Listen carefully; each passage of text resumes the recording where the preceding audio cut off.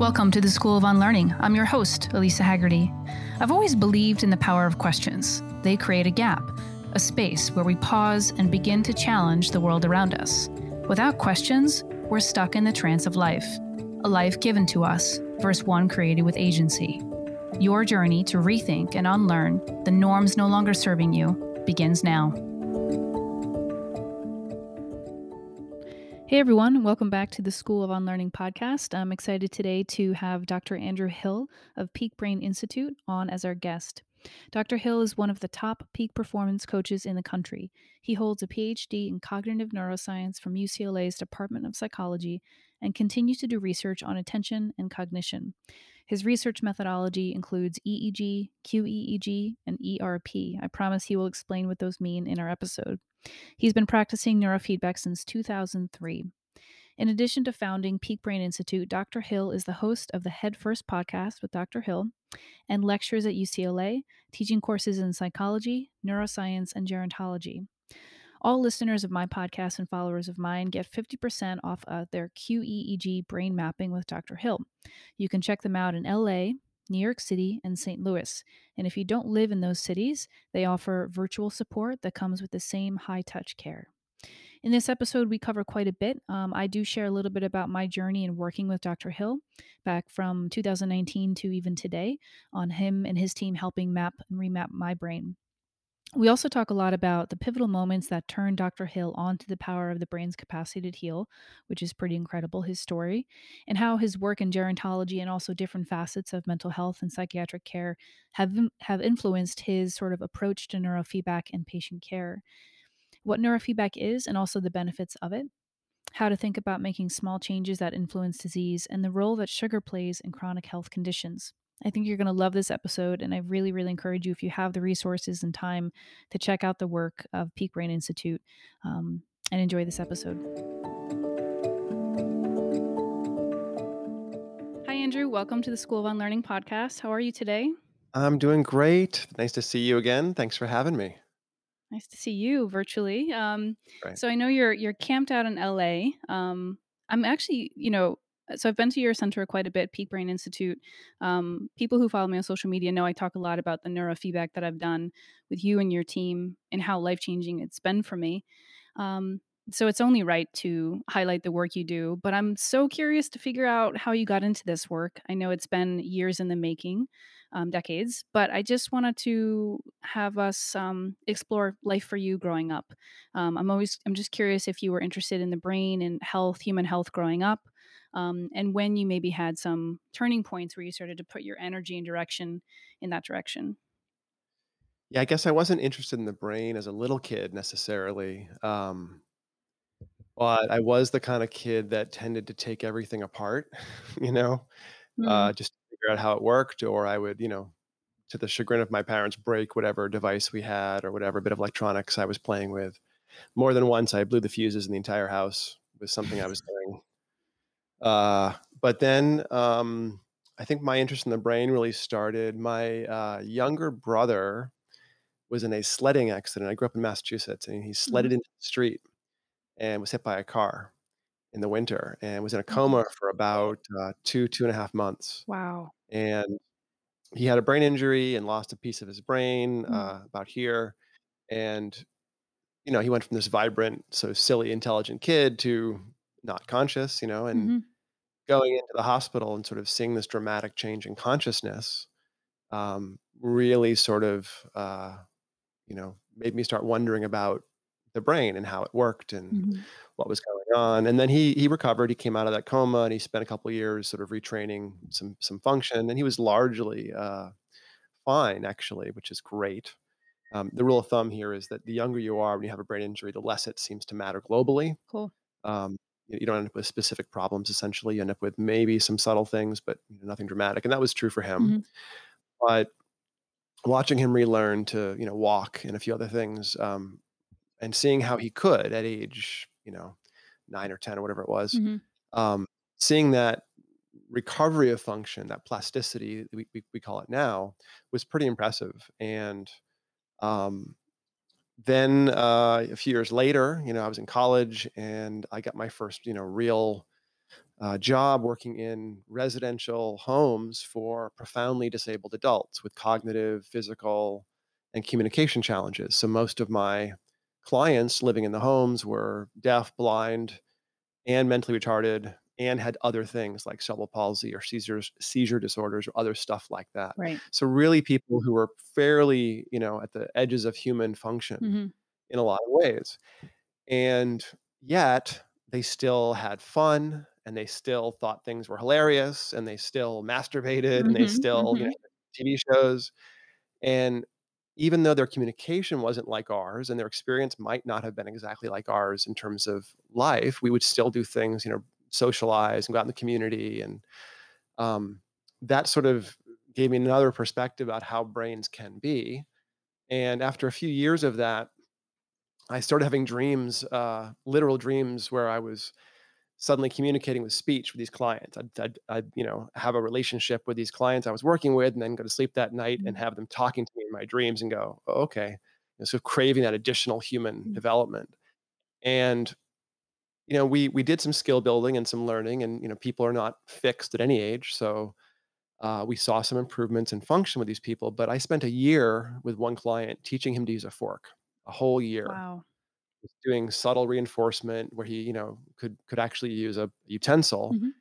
Um, and that was mostly because he really liked to go out to restaurants, but he was a little bit inappropriate with food. Mhm. So this was a way to help him, have more agency, more dignity in a more typical environment, and that was great. But I it was an awful lot of work just to get a small change in someone's function. Mhm. So I went from that environment. I did about 5 years working with that client community.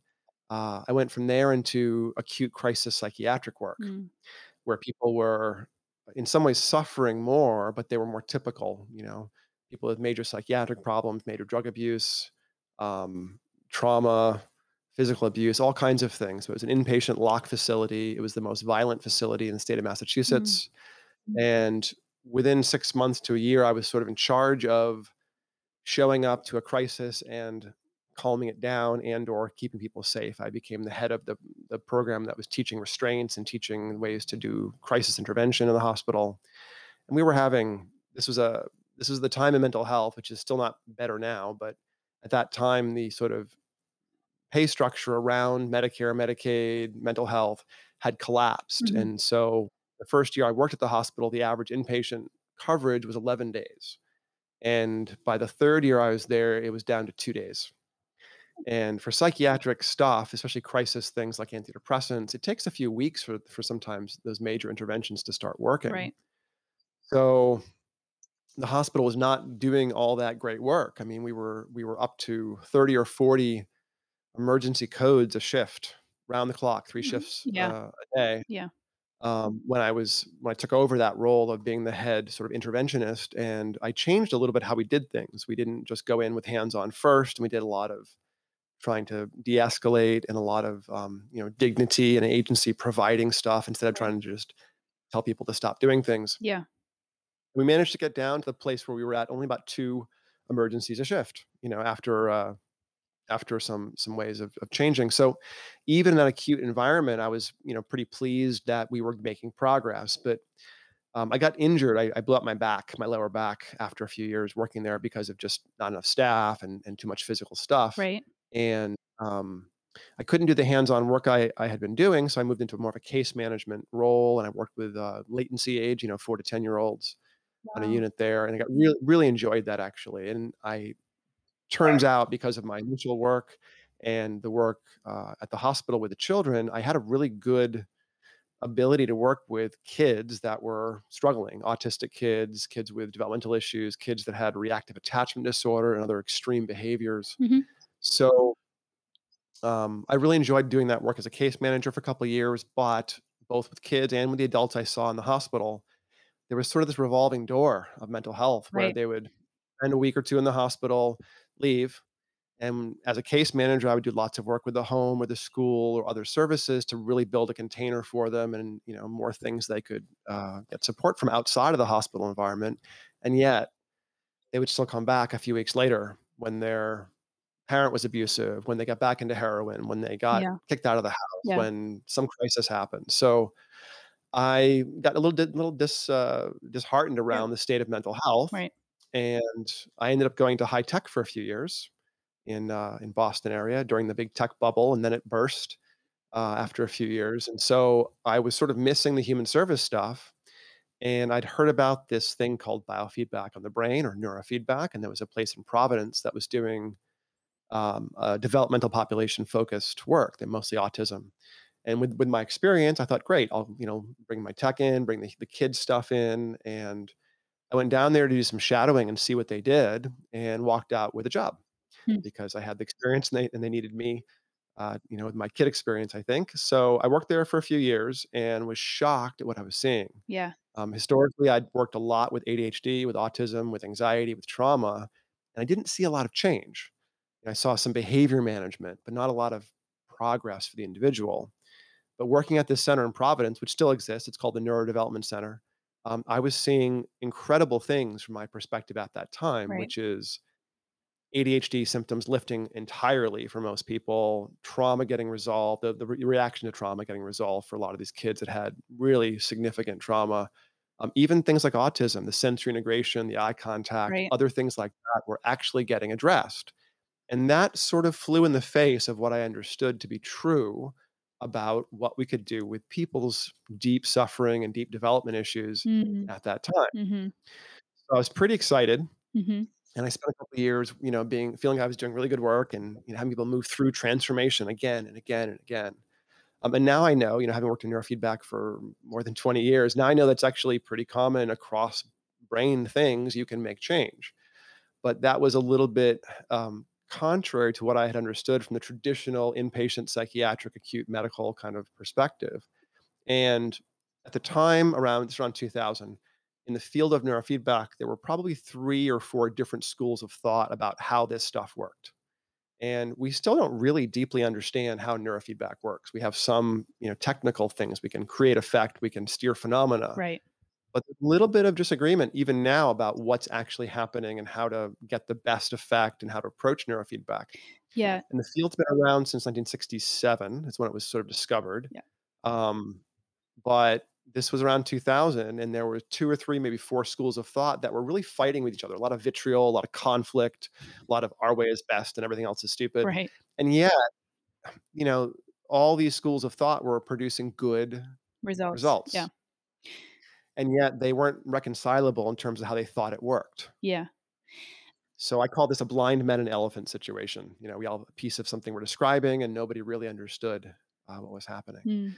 And that got me to go back to grad school and study neurofeedback essentially, and look at how it was operating in the brain and how attention works in the brain, and a bunch of things I'd dealt with clinically, Mhm. but take the neuroscience perspective and dig into the brain a little bit more. Yeah, so I didn't know, much of your story and coming into this. I've obviously only worked with you in the last couple of years, but this is a really, really profound story you have, and the story, particularly with your brother growing up, he was 8 or 9 or 10 years old. How old were you when that happened? I was freshman, sophomore in high school, So a so little bit older. 50 Yeah. something, So yeah. it's interesting how those pivotal moments really shape like how we see the world. And also it sounded like from a very young age, and it sounds through your adulthood and even to now, just incredibly empathy driven. Like to see human suffering in that capacity and to see the limitations that we have had in medicine, in particular psychiatric care, really fall short for people is heartbreaking. And um I'm sure that is still driving you today in some ways. It is. I have to say that the empathy, the sort of, you know, feeling for, feeling with, empathy, compassion, sympathy. I believe that's something we're deeply built with, all of us, and it gets sort of inured, or the callus gets built up around that thing for many of us, especially in a modern world. And I had the luxury of growing up in an extremely rural um, environment. I was born in Maine, grew up in Massachusetts in a farming town that had more cows than people, and I think growing up in an extremely rural, low key environment in the 70s and 80s kept me a little bit from, you know, getting too cosmopolitan. Mhm. And when I ended up going into work with residential environments or inpatient, I still had the skills we tend to have, the ability to feel and to feel, for the other person that I think is built into humans at a pretty deep level. Yep. And I found that bringing that skill set, good observation, pulling my own personality a little bit out of it to let people have their experience, Mhm. um, that was something that I was very practiced at. You have to have decent boundaries to not feel too strongly when people are acute, like in a residential environment. You also have to have good boundaries to not let your own stuff make people worse in an acute psychiatric environment. Right. Right. So, having practiced that and then moving into a more scientific perspective, it let me bring that, uh, you know, need to understand, but from a place of trying to support and see people from where they are. It let me really, bring a skill set that I had heavily developed, if you will, into other areas. Just like I took my psychiatric experience and that went to neuroscience grad program, didn't have a deep neuroscience education. I had some. I got a bachelor's with a neuroscience focus, but I was able to take whatever skill set I had and sort of leapfrog it into the next thing and add more skills. So Mm.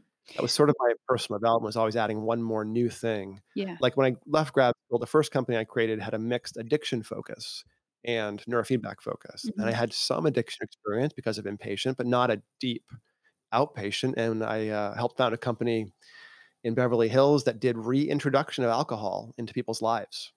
Mm. People that were abstinent who wanted to drink again, they would do a structured way of teaching drinking, which is very radical. But it was that same thing about meeting people where they are and not judging it, and then being able to help them understand what's going on and then move through more and more agency. So the company I have now, Peak Brain, which has been around for 6 years, is focused on this personal training almost way of intervening, not a treatment way of intervening, Mm. because it's about helping. Like, you and I have worked together. I didn't say, here's what's wrong with you. I said, here's your brain. Yeah. Here's some phenomena. Yeah. What's important to you and what do you want to work on? Yeah. And I like that aspect of mental health almost, or personal transformation, where it's not, I'm the expert. It's more, hey, here's how brains might work. What do you want to work on? Right. And it's kind of like if you went to the doctor's office and had a sore shoulder and you took an x-ray of it and found some, separated tissue or something, Mhm. you would understand it. You might be frustrated, but you wouldn't be angry at your shoulder. You wouldn't feel guilty about your shoulder. Yeah.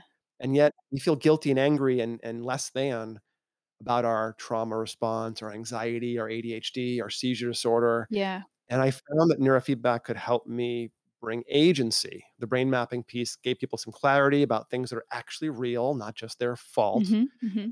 And then the neurofeedback gives them things to try. So I didn't have the answer. I wasn't the treatment provider, but I am the person to say, here's some things that might work. Let's see what happened. And that, giving people agency that have ADHD or trauma Yeah. or seizures, I found that was so powerful for me personally, instead of being the expert. I Yeah. mean, when I was a kid, I liked knowing all this stuff, but as an adult, I liked being able to help people take more control of stuff, especially when they've been living their lives for years, perhaps, without being in control of their stress response, their sleep, their attention, etc. So Yeah. that's sort of the long-winded answer. That's a I just want to talk about agency for a little bit with mental health. I think one of the most, in the mental health stigma that we have today, which I think is softening a little bit, it's moving from a place of it deserves a seat at the table to it can not only deserves a seat at the table, but someone's mental health can actually, it's now okay that it dictates how they can show up in the world and that they can get sick days and there's mental health days and there's sabbaticals and like,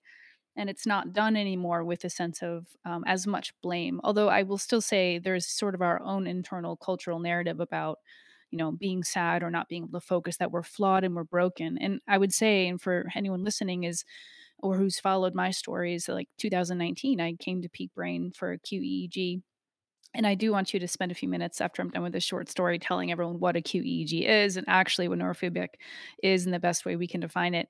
I felt completely flawed and broken. I remember feeling like I can't read a chapter. I was working for a medical startup and I couldn't sit through an hour meeting without feeling like I was going to weep, like weeping, or I couldn't focus. And so I was really distracted. And, you saw my brain pretty clearly. And I think what helped for me was it was a sense of validation, and being an athlete, I kind of felt like I kept telling friends, I was like, it's like I was walking around with a torn ACL and just giving it Tylenol for a decade. And you were like, oh no, like this is you have effectively an injury. And here's how we can help, get your agency and your control back. And, we did almost like a full 180 in terms of my brain's capacity in about a year and a half. But, Yeah. that was that was a huge, huge turning point for me because I was like, "Oh, I'm not like, I'm not flawed and broken. There's actual valid reason." And a lot of my, brain and neuroinflammation started via a very serious concussion when I was 21 years old, where I was unconscious for a couple of hours. And without me even telling you that, you could look at my QEEG and tell me that there was like a trauma that happened to my brain and that it's not yet healed. So that's sort of my story and how I came into it. I'm happy to share more as we go along, but can you pause for a little bit and tell the audience what a QEEG mapping is and what this involuntary method of neurofeedback does for the brain? Sure. So, brain mapping or quantitative EEG, QEEG, is just an assessment. It's a measurement of you at rest. And then we compare it to the average person your age because the brain does change a fair amount across age, especially up until age 25. And then after age 65, there's some big developmental shifts. Um, so, peak brain and the way that I do brain mapping involves two things. One is measuring your performance. So, we Mhm. have you do a ridiculously boring attention test So for about boring. 20 It minutes. was so boring. So boring, so boring. For folks that aren't familiar, this is called a CPT or continuous performance task. We flash a number on the screen. In this case, it's a 1 or a 2, or we speak it over the speakers. And your only job was to click the mouse for the 1 and ignore the 2. But of course, you start missing the 1 or slowing down, you start clicking on the 2 by mistake, and we can see if it's auditory visual performance, if it's short transient errors, if it's long-term errors. And we compared that performance to a normative database of people your age and said, okay, on a bell curve, here's a couple bottlenecks. Your attention, your impulsivity might be doing this Mhm. compared to the average person. And that's a pretty valid, scientifically valid way to look at the brain. A lot of psychologists and psychiatrists and neuropsychologists will use this kind of testing. But then we move into the more science end of it, which is looking at just how different you are than average. And people are weird. So the goal here is not to say, why isn't your brain like everyone else's? The goal is to say, oh, hey, here's your brain and it's different in a handful of ways. Let's walk through those ways and figure out if there's some things that can get in the way. Mhm. Let's look for the low hanging fruit, the stuff that is your bottlenecks that is obvious. And so to gather the data, we have you sit down, put a cap on your head, squirt it full of gel, and have you sit still for about 10 minutes, eyes closed, Right. and 10 minutes with your eyes open. It's a little messy, but doesn't hurt or anything. It's very passive recording. And we're not measuring the moment to moment content of your thought. We're not even picking up how you're feeling that day or if you're that tired. We're picking up the 10,000 foot view averages, the traits, if you will, of your resting brain circuits called EEG Mhm. and electroencephalogram, the little motors and gears your brain is pumping out little bits of electricity. And on a bell curve, we compare you to average. And while on the CPT, we can say, here's a performance bottleneck, on the brain map, we can say, oh, here's a difference. And I don't know what's true for you.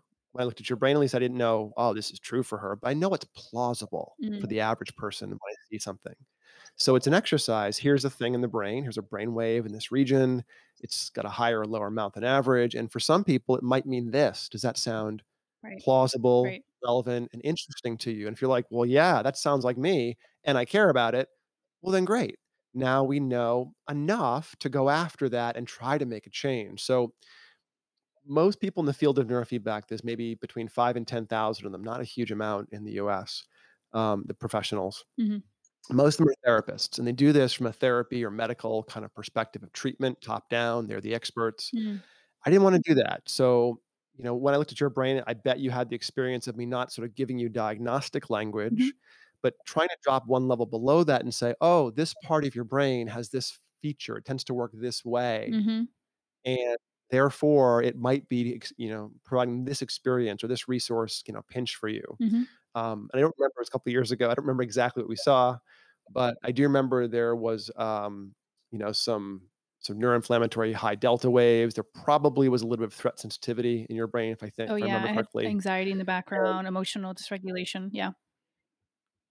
Okay. So let me give folks a specific example of what we might see in a brain like that. Again, not that this is your brain necessarily, but a pretty classic way to be a little bit threat sensitive is if the eyes Mhm. are closed, there's often a blob of red on the back middle of the head. There's a spot called the posterior cingulate. And its job in brains in general is to help you orient to the thing you must pay attention to and change your behavior if you need to. So if Mhm. you're driving your car and you get distracted, the posterior cingulate says, watch the road, and you reorient. Or someone yells, hey, heads up, and you catch the ball. Great. Good job, cingulate, for helping me reorient as I need to. Mhm. Sometimes the brain learns the world is not especially safe or predictable, and the cingulate kind of cramps up like a muscle that's doing its job a little too well. And people often experience that evaluator getting stuck in high gear. And that produces a flavor, if you will, of the mind that I call rumination. Yeah. This sort of worried chewing on things. The brain's like looking for the possibility of danger. It's taking things a little bit more negative than it might need to because the cost of missing danger and trauma is extremely high. Yeah. You can miss pleasure all day long. There's pleasure tomorrow. There's yummy things the next Right. day. You miss the tiger or the Mhm. whatever, the violence once or twice, that's it. You no longer have the opportunity to miss it again. Mhm. So the brain biases you towards ramping up those resources. Human brains have a negativity bias Mhm. essentially Mhm. when the world educates us around that. I kind of view the posterior cingulate akin to the way the low back might spasm up in a car accident so you can walk away. Mhm. But then 10 years later, it's kinda tight Yeah. because it's not, regulated as well. It's doing its job a little too well. Yeah. So, I wouldn't say to somebody, "Oh, you have trauma. Oh, you're threat sensitive." I would say, "Oh, it's plausible that your brain is sort of looking for the thing to worry about." Do you experience some rumination? Are you chewing on stuff? Is it Sure. hard to let things go? Are you stuck in your gut? And if people are like, "Oh, yeah," well, then great. This is likely, sorry you're experiencing that, but this is probably it. And we can now evaluate that in a way that will give you control over that experience if we're right. Yeah. Let's see what happens.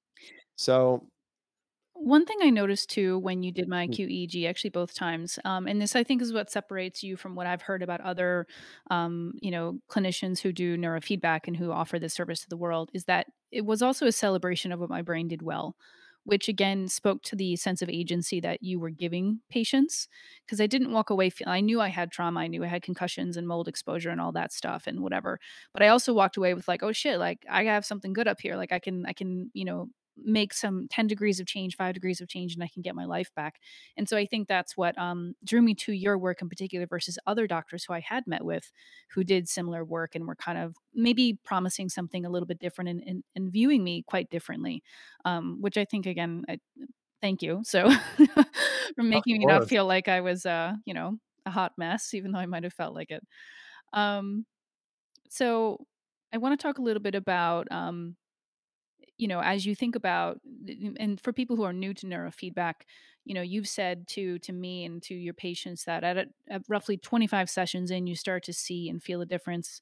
Between 75 and 100 sessions in, you really start to you can remap the brain and see significant, hopefully improvements. But can you talk about the longitudinal effect of neurofeedback and how it can be helpful long term for people versus it's not a one time stop in like some medical therapies Right. can be. And it's also it requires a commitment of the person to buy into the science and to feel the Mm. effects. So if you could talk about that, that'd be great. Sure. I mean, I think the time course of transformation is a bit different person to person. Usually somewhere around as often as 3 to 5 sessions in, as soon as that, 2, 3 weeks in, Mhm. there's often some little hint of change, like, "Wait a minute, my sleep was different last night. That Mhm. wasn't like my sleep is usually." Or, "Ooh, I felt kinda calm when my mother-in-law called me. That was weird." Like, you get subtle changes in your resources.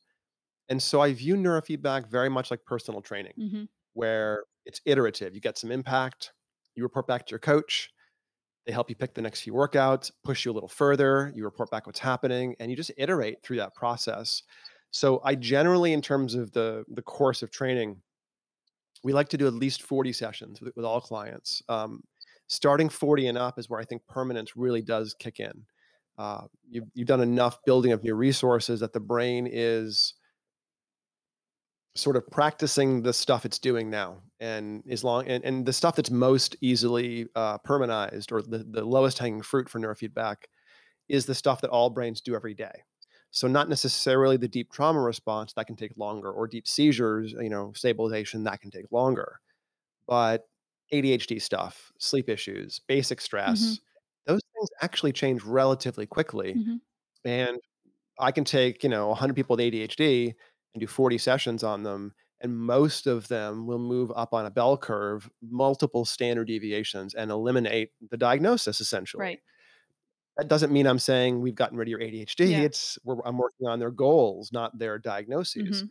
But other people who have, especially the neuroinflammatory stuff, concussions, mold and Lyme. These days, Chemo brain, I'm right, seeing too? lots of chemo brain, COVID brain Yeah, COVID as brain. Oh, well. geez. A lot of COVID brain these days. Yeah. COVID brain looks just like chemo brain, looks just like mold and Lyme Wow. from my perspective. I can't tell it apart. I can be like, "Oh, you're foggy, you have slowed processing, you're irritable, you have no stamina. Mhm. Did you have a concussion? Oh, you had COVID. Oh, Mhm. yeah, sorry to hear that's probably what's going on here." Mhm. I don't know if that's true for people, but when they describe history, I can often go, "Oh, yeah, that makes some sense." Yeah. But yeah, when there's injuries, it often takes more like 50 to 100 sessions before we're really, becoming permanent. Yeah. But in simple things, like ADHD is not a disease. It's just the way your brain's tuned. Yeah. Anxiety is not a disease. It's a normal circuit. Yeah. Thank We you. have these like the posterior cingulate, we all have one. Yeah. It cramps up, you can uncramp it, and it's usually a pretty tractable I just wanna resource. say that that's, We're like, radical that you just said that. Like, that anxiety is not a disease, it's actually a normal reaction, it's a normal circuit to X, and I just wanna, like, amplify that because we denigrate, we go into, like, spirals, we numb, we medicate because we believe we're flawed for having what you're saying is a normal reaction to threat and to perceived threat, so yeah. And there's specific circuits that kind of will produce specific almost label anxiety. Back midline, posterior cingulate produces threat sensitivity, so we get things in the PTSD land, mhm, that axis, if you will. The anterior cingulate selects our focus. So that one cramps up and we get things in the OCD, the perseverative, songs playing in your head, intrusive thoughts, nail biting, mhm, little ticks. That's the front midline. We've got a spot behind the right ear called the tempoparietal junction that takes the whole world in. yeah, So we get sensory irritability and social anxiety from that one. yeah, yeah, The visual system wants to process vision. So if it stays activated with the eyes closed, it's hypervigilance. The brain's like can't let go of scanning. mhm, But these are just the normal circuits that are doing their job a little too well. mhm, It's not like they're damaged or diseased in any way. And because they've sort of learned themselves into that mode in a regulatory, responding to pressure of the environment and experience, they also are able to be fairly easily changed. right, So that's the good stuff, the easy stuff. Even when it's pretty extreme, like some flavors of anxiety and trauma, they're often very uncomfortable. Or severe ADHD is often very disruptive, but they're not hard to change for most people. right. And that's why I really have taken this personal trainer approach to this because I don't want to be sort of reinforcing the diagnostic language. I want to be giving you some change, regardless of what we call it. Well, your work in Yeah. neurofeedback largely is more of a root cause resolution approach. It's getting to, and what's interesting, and you have worked in many realms of psychiatric care and medical care, is that, and this is when I came across your work, I was like, oh, this is like a light bulb moment for me because I was working at Parsley Health, and so we had a very progressive, like forward thinking way of care, which I'm very proud of, and I support them very much. But when I came across your work, I was like, oh, this isn't chemistry obsession, this is circuitry, and that's what allowed me to be like, oh, I'm bought in, I can invest in this, and this is something that will help me because I understood that it we can't we can't give people metformin if they're not willing to eat more protein, fat, and lean carbs, low carbs. So I just knew that from a fundamental perspective I couldn't skip that step. So um yeah, yeah, I kind of was bought in from that perspective. It also tends to be a little bit freeing because if we can take the label someone's been carrying around and drop below the label, kind of put it aside and talk about the individual resources you might be experiencing pinches or bottlenecks in, Hmm. then you get to sort of say, yes, that thing is true for me without re-embracing the label Hmm. Hmm. necessarily. And if you can think about your cingulate or your temporal junction or your inhibitory control on the right hand side for impulsivity, it ceases to be caught up in the whole stigma of the entire label and the entire diagnosis, where you have to, in some ways, believe someone else's perspective on you. And it starts being about the more specific things that might be what you care about. Right. So it lets us work on stuff without buying into the stigma any further. I'd like to turn the tides and talk a little bit about you making the case for people embracing neurofeedback as prevention. When we think about like dementia and Alzheimer's right now, in the next 25 years, the numbers are expected to quadruple, and that we know the effect that will have on caretakers and families. Now, you can speak to that to whatever degree you want, but if someone's in their 30s and they're having these moments of brain fog and mild anxiety and some forgetfulness, nothing radical, but we know that there's some level of neuroinflammation there. Can you make the case for people in their 20s and 30s who look strong and fit, who are having some mild neurocognitive issues, to think this way and to approach care this way for their brain? Yeah, let me unpack that a little bit. I actually was a gerontologist for a bunch of years. I taught gero at UCLA for 12 Mm, years. So I have a pretty good perspective on how the brains unfold across age. I think what you're referring to in terms of the increasing, burden, if you will, of aging medicine and aging diseases, I think by 2025 or 2020, maybe 2030, there'll be more people in this country above age 65 than there are below age right. 18. And everyone thinks of Florida as the old people's state, but actually, it's like Maine and other states like that now that are half elders. Um, so there's a graying of the U.S., but there's also an increased level of health in elders. There's something called compression of morbidity.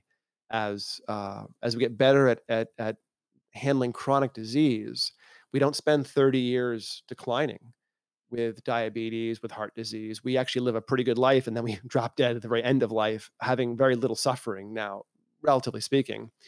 And a lot of gerontology, a lot of aging medicine is really focused on compressing the illness into the very last bit of Mhm, life mhm. and having good stability of trajectories. So, from a younger age, from about age 30, 35, there is some decline in trajectories in things like brain tissue.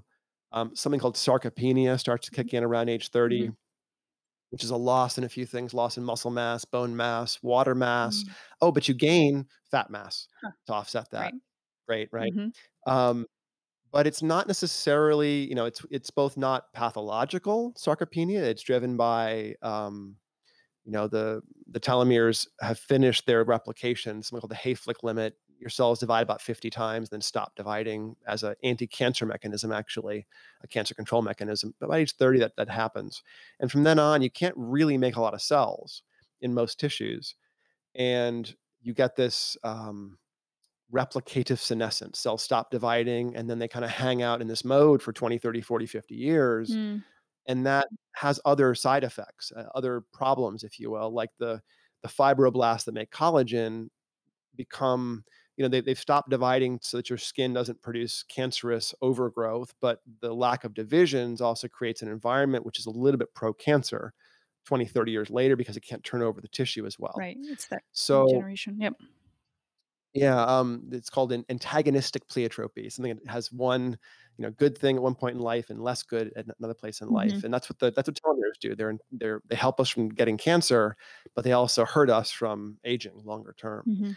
Uh, in our 20s and 30s, there are no diseases of aging, pretty much, and you're not going to have anything going on that will lead to the diseases of aging unless it's very extreme. If you're an NFL player with lots of hits to your head and you develop CTE, absolutely, those little kernels of CTE become the kernels of your neuroinflammation, your dementia, your Alzheimer's later on. Right. But while there are some genetic forms of dementias, Alzheimer's, they're not that common. It's very unusual to have the presenilin gene Right. that produces familial Alzheimer's where everyone gets it at 45. It's kind of Yeah. unusual. Yeah. The common thing is a metabolic disease that Mhm. irritates through glycation, through oxidation of tissues with sugar, Mhm. that irritates the tissue and causes insulin resistance. And you get this 20, 30, 40-year progression Mhm. of tissue falling apart. So while I think it's important to think about people in their 20s and 30s that think they're having short-term memory issues and they're concerned about their memory, it's actually a different process. It's almost never truly memory processes. It's Metabolic. almost always not even the metabolic. It's almost impossible to get that kind of thing showing up in your 20s. But what you do is you get this inflammatory thing, like for instance you had, Mhm. and it'll drag down your speed of processing. Mhm. That's the primary thing that happens. So you think you can't remember clearly because you can't pull things out of your memory rapidly enough. Memory's fine, but the load time is laggy. So you're like, Right. "Hey, brain, give me a word." Brain's like, "Here's a word." reach for it, Yeah. and it's not there. Yeah. It's a little grinding the gears thing happening, but that's not actually an aging thing. It's more that you're not sleeping deeply enough, the inflammatory modes aren't dropping enough, Mhm. and that's a life, thing that happens 20s, 30s, 40s, and then starting in our 40s and 50s is when you get this metabolic, the accumulated hit, if you will, of, oxidated tissue. So I think that we're better at this, certainly in Western world, where we have more awareness towards, glycation of tissues, driving Alzheimer's, Parkinson's, et cetera, through high sugar diets. We don't smoke as much in this country as we used to. Mhm. Things like that are making us more pro healthy. And we understand. I mean, when I grew up in the 70s and 80s, fat was bad, you know, Right, and right. all the food was full of chemicals and sugar instead. Yeah. And that meant that my generation has cancer and they're fat and have diabetes and things like that. Mhm. But now, we're going more towards whole food, high quality, simple ingredients, low processing, low carb. That seems to be the pro health way, and that means I think we're getting a generation or two that will not have the sort of metabolic syndrome, the American, thick midsection that drives all these diseases of civilization. If you took a very developing country or a pre-industrial country, historically, they have a population pyramid that is shaped like this. Shaped like this, where there's more young people and infant mortality is high, and childhood diseases and childhood death and childhood mortality is high, and people die out, and you have few old people. And as the culture gets more industrial, the pyramid goes to a column because you eliminate the massive causes of infant mortality and you get rid of any sort of the violence and other things that can cause mid-year death. And in this country, in the US, there's something called the pig and the python. If you look at our population pyramids across the past 50, 60 years, they became pretty much like a column with a lump in it traveling through the column, which is the baby boomers, Mhm. because we had a massive influx of births right after the wars, and that more schools got built in this country than any other point before or since Right. for that one generation. And then there's the echo boom, which is my generation. My parents are boomers. I'm the echo boom. It's a slightly smaller lump in that column moving through that column. But then what happens is you start getting the causes of death stop being illness, malnutrition, infant mortality, and start becoming chronic Yeah. disease. Yeah. Diabetes, Alzheimer's. If you went back 50 or a couple hundred years, it was gout, Yeah. Yeah. the rich man's disease. Yeah. But it's that kind of diseases of excess of having too much energy in your body, Yeah. too ready access for things like that, too many toxins from the industrial world. So I think that's where we're starting to now get into a better sense of how to control some of those things. Mhm.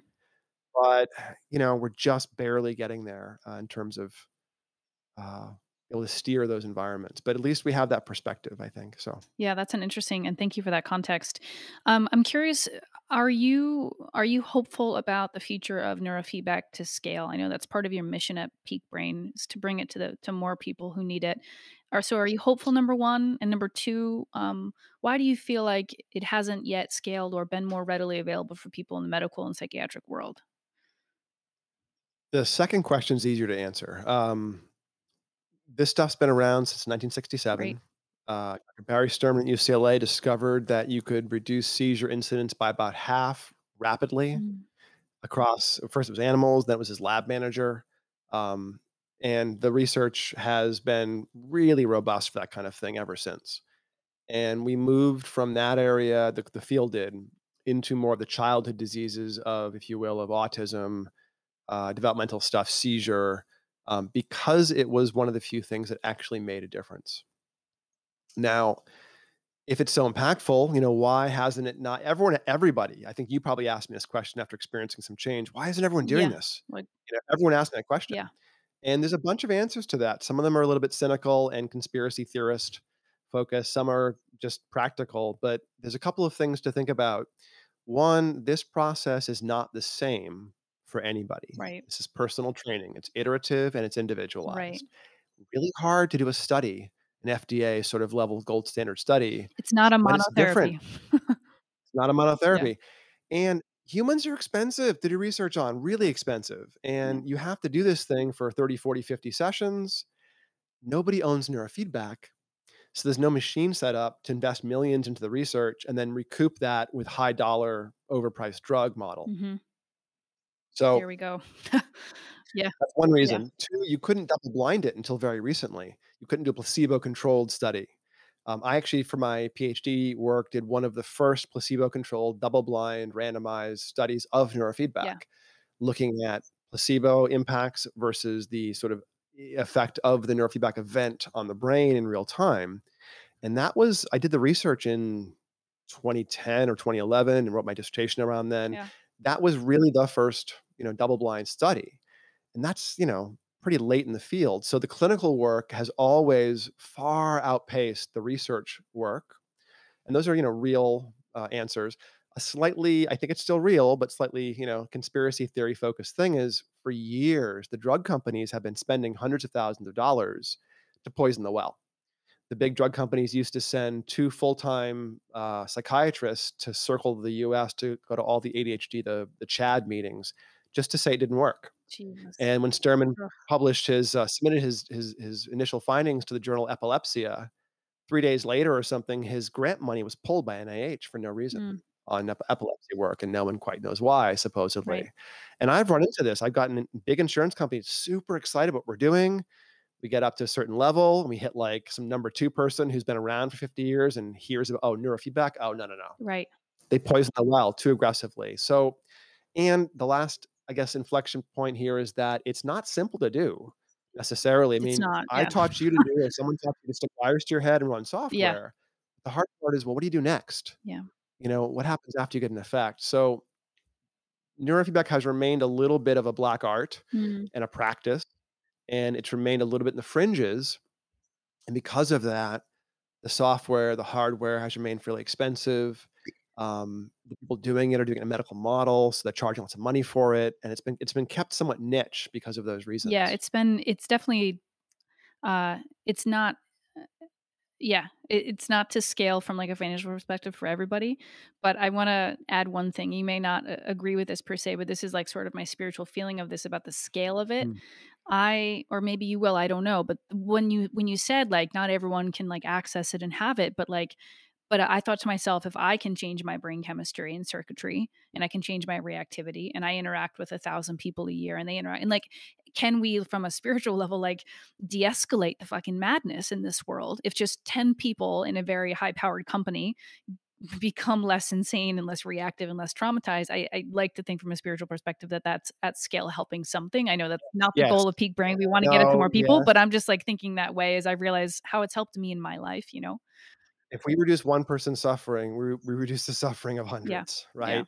Because of everyone that touches them. Absolutely. Yeah. That being said, Peak Brain's only been around for 6 Right. years, and my previous company for 3 years, and I've seen something like 6,000 clients, Mm. across that time frame, which is way more than I would have seen as a psychologist. Right. And we do scale it. This is one of our little Mhm. amplifiers that we use. I recognize Yeah. it. And, you know, h we have one of, I would guess, one of the most robust home training programs in the Yeah, you world. do. And I have Mhm. clients in so many countries and so many states, and we've taken the process out of the clinic and out of that medical, "I'm doing it, I'm the expert, let me spend all my time, one-on-one with you," into a personal training metaphor. We teach you the basics, we get a sense of your goals, we look at your brain, and then we start iterating through different workouts, and you get to report what you like, what you don't like, what's Mhm. happening, and we have taken it and compressed the scalability, constraints a little bit.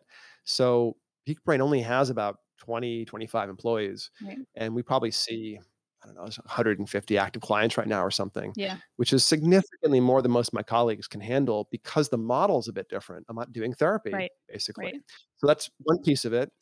Doing remote work is another piece of it for scalability.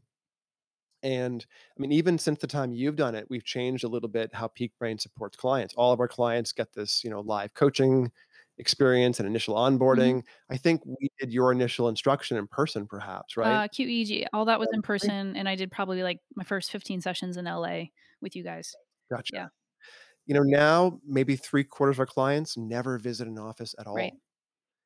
We send the brain mapping gear out, we send all the training gear out, and we teach them to use it. We have live coaches work with them until they're comfortable. Everyone gets a private chat that they can jump on. All the coaches are hanging out, ready to jump in and help. Mhm. So we've compressed the current model to a really nice level of scalability already. And now we're looking at ways of taking it up another level. We're working on some software which will help the communication between the coach and the client. Yeah. We are trying to find ways to onboard more therapist types that really want to do neurofeedback Mhm. but don't necessarily know how to. I mean, we're every single week I get calls from people all over the world who want to do neurofeedback our way, and we're, sort of becoming that global, company to provide a fitness perspective on the brain. I think that is making it more Mhm. scalable, already. It's still expensive. It's still not accessible to everyone, Mhm. but our prices in Los Angeles and New York are 25% of Yeah, average. they are. Mhm. So I was talking to somebody because we're now available in New York with a physical office, and I was talking to somebody recently, and well, how much is it for a 3-month program? And I quoted him. He's like, "Oh, that's great." Yeah. Yeah. Okay. Yeah. Like it's no longer sticker shock because the rest of the field is so much more Yeah. expensive generally. Well, I also Um, think that's why I've been drawn to you and your work is just the scalability in terms of like it being more approachable is so important because it's life-saving work. And for people like me who had done 10 different things to get to baseline, like I needed that one extra thing through neurofeedback and the support over the last couple of years to bring me back to like being super functional and myself again and even better in some ways. Um, so that's really huge. I want to ask you a few questions about you and your health with do you sure. do neurofeedback and what do you do for your brain and how do you approach this because you know so much and you've experienced so much. I'm always curious how it sits with people. Yeah, I have not done any in a year or two at this point. I would dabble in it occasionally, but I did a bunch when I first went to that center in Providence. I would hang out after hours and try things in my brain, which I don't recommend everyone do. But I was young and naive, and I would train my brain, and with some guidance from my boss at the time. Uh, and when I started working there, I mean, I was in my late 20s, and I was trying to think about the next thing. Do I do grad school or Mhm. what? But I didn't feel confident at all about my ability to get through a advanced degree. Undergrad was brutal. I was profoundly, ADHD essentially. At age 28, I was probably the worst ADHD that most people have ever seen.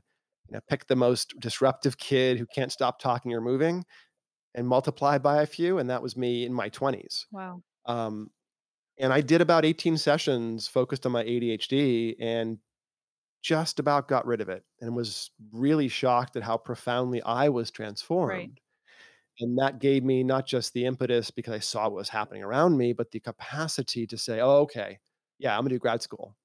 And then, of course, a drive to do grad school around neurofeedback. So I went and worked in a laterality lab at UCLA and studied how we assess attention, how attention works in the brain, and studied some neurofeedback because I was so focused on, advancing it, advancing our understanding of it a little bit. Um, so I used to have significant challenges in attention and stress and sleep. Yeah. And I really did work out most of it before I hit grad school in just a few months of neurofeedback. Right. Um, since that, I've gotten more and more into this idea that there's more things we can do for our brain health and our wellness and our optimization than just treatment focused Right. stuff. So at the same time I started my first neurofeedback company, I also started a nootropic Mhm. company, the company True Brain. Mhm. I helped found a supplement company. Um, and since then, I've gotten much more into different aspects of sort of biohacking and ways to take control of the machine you're carrying Right. around. And there's a bunch of things that I do. I do, daily yoga every morning. I do a lot of things focused on sleep maintenance and sleep hacking. So I get up extremely early. Um, every day. I'm up by 4 usually. Uh, I do yoga. I do fasted yoga in the morning Mhm. generally. I tend to fast a fair amount. The intermittent fasting thing, I think, is the number one thing we can do that tends to work counter to the diseases of metabolism Mhm. that drive up all those aging things we Mhm. described. So I tend to do, at least I fast for 24 hours at least once a week. Mhm. I tend to do compressed feeding windows. When thinking about food, I think maybe because of the '70s and '80s focus on, calories and fat, we have this perspective, certainly the Western world, of diets, but you really have to think about energy coming in as something that is partitionable. And food, nutrition is partitionable in a few different ways. You can partition it based on calories. Some days are lower, some days are higher. Mhm. You can partition it on time. You're eating for a smaller window or a larger window. And you can also partition it on macronutrients, Yeah. carbs, fats, Yeah. and proteins. And by playing with all of those things, you create a metabolic response. So, I think that all the old school low carb diets, Atkins and keto and whatever else, are really getting to this really helping us work counter to the Western diseases of excess Mhm. energy. Mhm. So there's a concept I've been thinking about a lot recently that I call ectopic energy. And it's when energy flux in and out of the body exceeds the capacity of the system to manage it. Right. So our livers only handle max about 100 grams of carbohydrates stored as glycogen. And we do have some ability to store fat, actually nearly unlimited ability to store fat. We have no ability to store Mm. protein. Protein has no storage mechanism. And if we go above the 100 grams of carbohydrates a day, that spills out into bloodstream, becomes triglycerides, but Right. then it turns into things like fatty liver Mhm. and fatty muscle. If you're storing energy around your liver as fat or in your muscles as fat, that's what I call ectopic energy. And that is where all the extreme health risks and the modern diseases of aging, I think, come in, the glycation of tissues, the oxidation of Well, tissues. yeah, so I'd love for you to just make that connection for the audience and everyone listening, of that connection, particularly to brain focus when we have glycation issues and we have metabolic failure to some degree. What happens then to the brain and why? So the brain wants to run on small amounts of sugar all the time. The brain is the only organ that needs Mhm. sugar, but we don't need any dietary sugar. The body can create sufficient amount of glucose. We only need about 30 grams of sugar in the bloodstream total. And the body can create that, a gluconeogenesis from protein, from fat we eat. Mhm. Um, when the sugar is higher than that, it has to go somewhere. And so, yes, it gets stored in these tissues inappropriately, like I was describing. However, there's also the insulin signal. Insulin's a fuel sensing, if you will, response. When you get too much sugar, insulin goes up, and it's supposed to go talk to cells and say, "Hey, there's energy. You want to get some energy? Mhm. Open your door. Here comes some energy." Mhm. But if there's large amounts of insulin all the time, the cells stop listening. It's like if you walked up to a door and were knocking and saying, "Hey, want to buy some chocolate? Buy some chocolate?" Mhm. Eventually, they stop answering the door, Mhm. and the problem is that that energy still has to go Yeah. somewhere. You don't just pee it out, it has to go Yeah. somewhere. So you end up having higher amounts of blood sugar in the body and the brain bathing tissue. And sugar in the bloodstream will oxidize small fat molecules. Mhm. So I'm not a big fan of lipid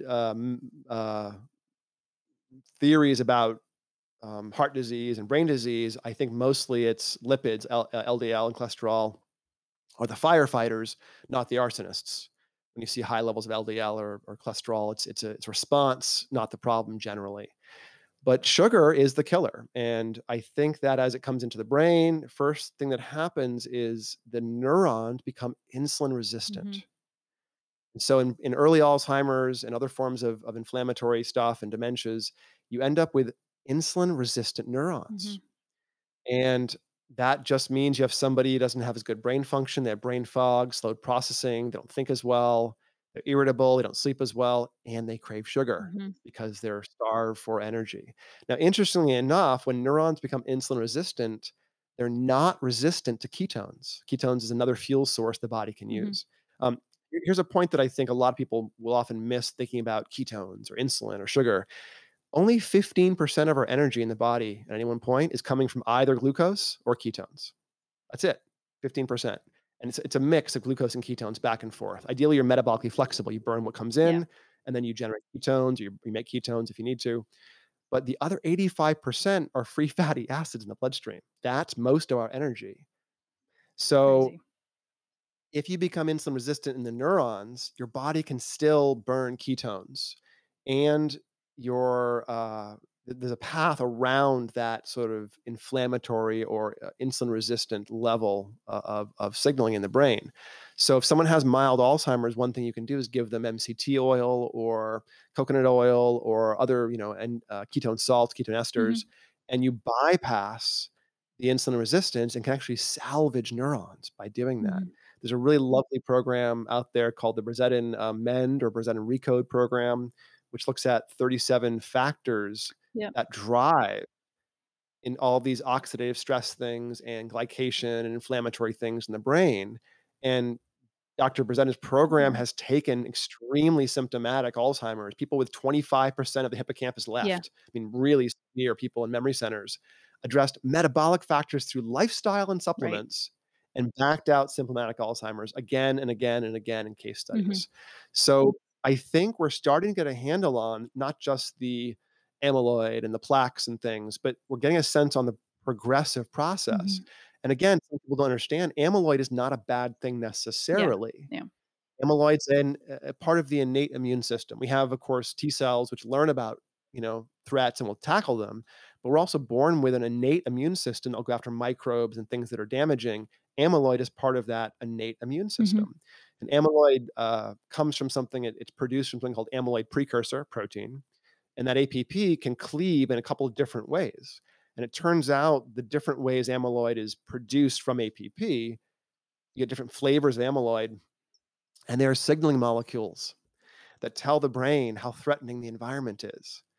And you end up with this sort of like pro inflammatory amyloid beta. But if you're living in a microbially dirty environment, amyloid beta saves your life Mhm. and keeps all the junk out of you. And if you live in a environmentally like naive or clean environment, amyloid beta well, basically, the cleaving of amyloid in two versions either creates a brain that is building more synapses or pruning more synapses. Just like your bones have osteoclasts and osteoblasts that are dynamic tissue, Right. the brain seems to have a signaling environment that is synaptoblastic and synaptoclastic for making tissue more dense or stripping things out. And we think about things like APOE4, as the risky version of of fat molecule carrying genes and molecules, and it interacts with amyloid. But if you go to places like Papua New Guinea, where everyone has APOE4 status, which is the super Right. high risk Gene. version, Mhm. and they all live on diets historically, culturally, of starches and tubers, there's no Alzheimer's and no atherosclerosis. None, Yeah. or almost Yeah. none. And yet, you would think they're all APO4, they have really high rich starch diets. Why not? Because the amyloid's being used to fight the microbes in the environment. But you put somebody in an office building Oh, eating sugar, it's and just rusts the brain, it's basically. so maddening. It's like, the sterilization of our culture and what we've done to our food system, all of this really is I think it creates this perfect storm of, like, what you're talking about, which is, like, these cultural diseases that are our most biggest Yeah, and fear. it's oxidation of fats through sugar, so Yeah. it tends to be 2 pieces, the high amounts of sugar Yeah. and the refined fats, the seed oils, Yeah. the refined seed oils. I would tell people to do 2 things to fix their biggest risk factors as humans is avoid excess sugar, and I think excess sugar is anything your liver can't store, so you've gotta stay under 100 grams a day Right. of carbs, and seed oils. Most highly refined oils in food are pro-inflammatory, have no nutritional value really, and they tend to cause tissue to break down and oxidize. So avoid all the oils as much as possible. Avoid any excess Right. sugar if you can. Right, right. And those two things will actually make most of us avoid the metabolic diseases. Right, right. Um, so there's a lot there from like a scientific brain perspective, metabolic perspective. I do want to ask you a few more questions before we close. This is a podcast about unlearning and relearning and rethinking constructs that we've been fed or that we adopted growing up. And I'm just curious about one learning that you maybe it could be from what happened with your brother, but one learning that you kind of absorbed or resonated with as a young person that still stays with you today. It could be a sense of hope, it could be a fact, it could be a story that allows you to be like decade after decade, this thing remains true for me. Well, I mean, I may have touched on it already, but seeing my brother in a coma, Mhm. unresponsive, not having any experience of the world, so to speak, for weeks and weeks and weeks, and then seeing him go from, minimally conscious back to being functional, back to walking, back to talking fine. He still had lots of impulsivity and lashing out behavior because he damaged part of his frontal lobe. Then he worked through that as a young person. And then he ended up, being successful, going to college, having a family. I mean, he's a pretty successful Yeah. guy. Seeing that massive dip in function and then a massive recovery over several years, that really made me question whether anything in the brain was especially fixed. Mhm. And what I often tell clients when we see things in their brain is, "Oh, great, we're seeing this. Great, we can go after that now. And don't worry because the brain's more changeable than the body. I can get Yeah. you a good frontal lobe fast than I can get you abs in the gym. I guarantee you it's Yeah. easier." Yeah, it is. Yeah. So that is my big takeaway from all of what I've been doing probably my whole life here is that you don't have to tolerate what you don't want to feel. You can rebuild resources just like you might not like your gut or your sore back or your, Mhm. whatever you care about physically. A lot of almost all of what we consider our mind or brain stuff, it's all tractable, it's all Mhm. changeable. Mhm. And I would encourage people, not to uh not to feel guilty about what's going on, but also not to tolerate it. If you don't want to feel stressed or Yeah. distractible or irritated or whatever, there are ways to change almost everything in our experience. And that is something that I don't think we've even scratched the surface of yet. Right. And transformation is yours to be Yeah. had for most people, a huge transformation. Yeah. I would So agree with that. I remember there's my soapbox. well, I think it's all true, and I think what a couple things stand out to me about our talk today and also our work over the years is that, um change happens and health happens in degrees, that these small little movements forward are massive. One neurofeedback session, two, three, four, and then five, and then all of a sudden we can read again. Like we can, I remember having slurred speech in 2019. I was so burnt out and inflamed, and then within a few months I could read a chapter and I was like, oh, I'm not going to die, like there's hope. And I think that also too, your work is just sort of brimming with hope and the optimism that we have agency over our brain and what we can do with our life here. Um, I It also demystifies things. I mean, you posted on Instagram like a few months ago your first brain map Mhm. and your more recent brain map showing that you dropped multiple standard deviations of delta, brain fog Yep. and sluggish mind, Right. like 4 or something. Mhm. Yeah, just dropped it out. But you made multiple standard deviations of change against the average person in a couple of years. Yeah. And I don't think we have that perspective in most human transformation that we can do that. We think of therapy as a long-term process. We think of aging, of illness, of recovery as these long-term Mhm. processes. But we often take severe things and just pull their teeth and transform people in 3 to 6 Yeah. months. And So that's what I want people to know is if you're suffering, I mean, our sort of unofficial slogan at Peak Brain is shift happens, mhm. get Mhm. yours. There's stuff to be had. If you can identify what you want to feel, you can iterate towards that over Yeah. time. And I want to, my last question to you is when we think about this concept of unlearning, which could be defined by many different people. And in some ways, this whole podcast, your whole body of work is about unlearning what the brain's capable of and that it's malleable. But more personally for you, I'm curious what unlearning means to you or what comes up when I say that word for you. I'm not sure. I do have this sort of radical, I guess, thought. The deeper I get into neuroscience and the deeper I get into my own spirituality, which has got a Buddhist sort of Hmm. flavor, the less I'm sure about things like consciousness and identity. And the more sciencey I get, the more I end up in a Buddhist perspective of the self as sort of an illusion. Hmm. Hmm. And I do think, again, this is more of a Buddhist perspective that the more tightly we attach and we grab onto the identity, what is me, what is myself, the more suffering we often cause. Hmm. And so, from an interventionist point of view, you are not your diagnoses, you are not your resource limits. But I also think that, a lot of what we can do as individuals is reduce our suffering and take care of each other and have pleasure and Hmm. joy and love and those sorts of things. And that is, to some extent, the meaning of Hmm. life. It's not about really anything else. And, I was just like every other young person who wanted lots of things, 20 years ago. But I find myself especially satisfied for the most part day to day. I'm certainly frustrated and there's things that I want and there's things that bother me all the time.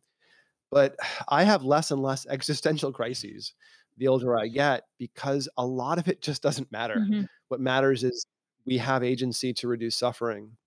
And the bigger questions don't, they'll sort themselves out, is sort of my perspective, honestly. So I've stopped thinking the heavy, weighty thoughts, the stuff that I thought as a kid that bothered me, big philosophical questions don't really matter to me Mm, anymore. What matters to me is, oh, there's a phenomena we'd like to shift. Great, let's change that. mm. I like that. So, I appreciate that perspective.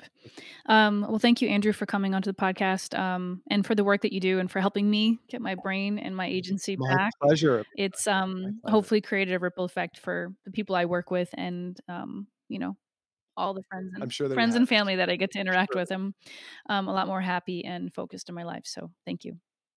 that's wonderful. My pleasure. Glad I could be a support for you there.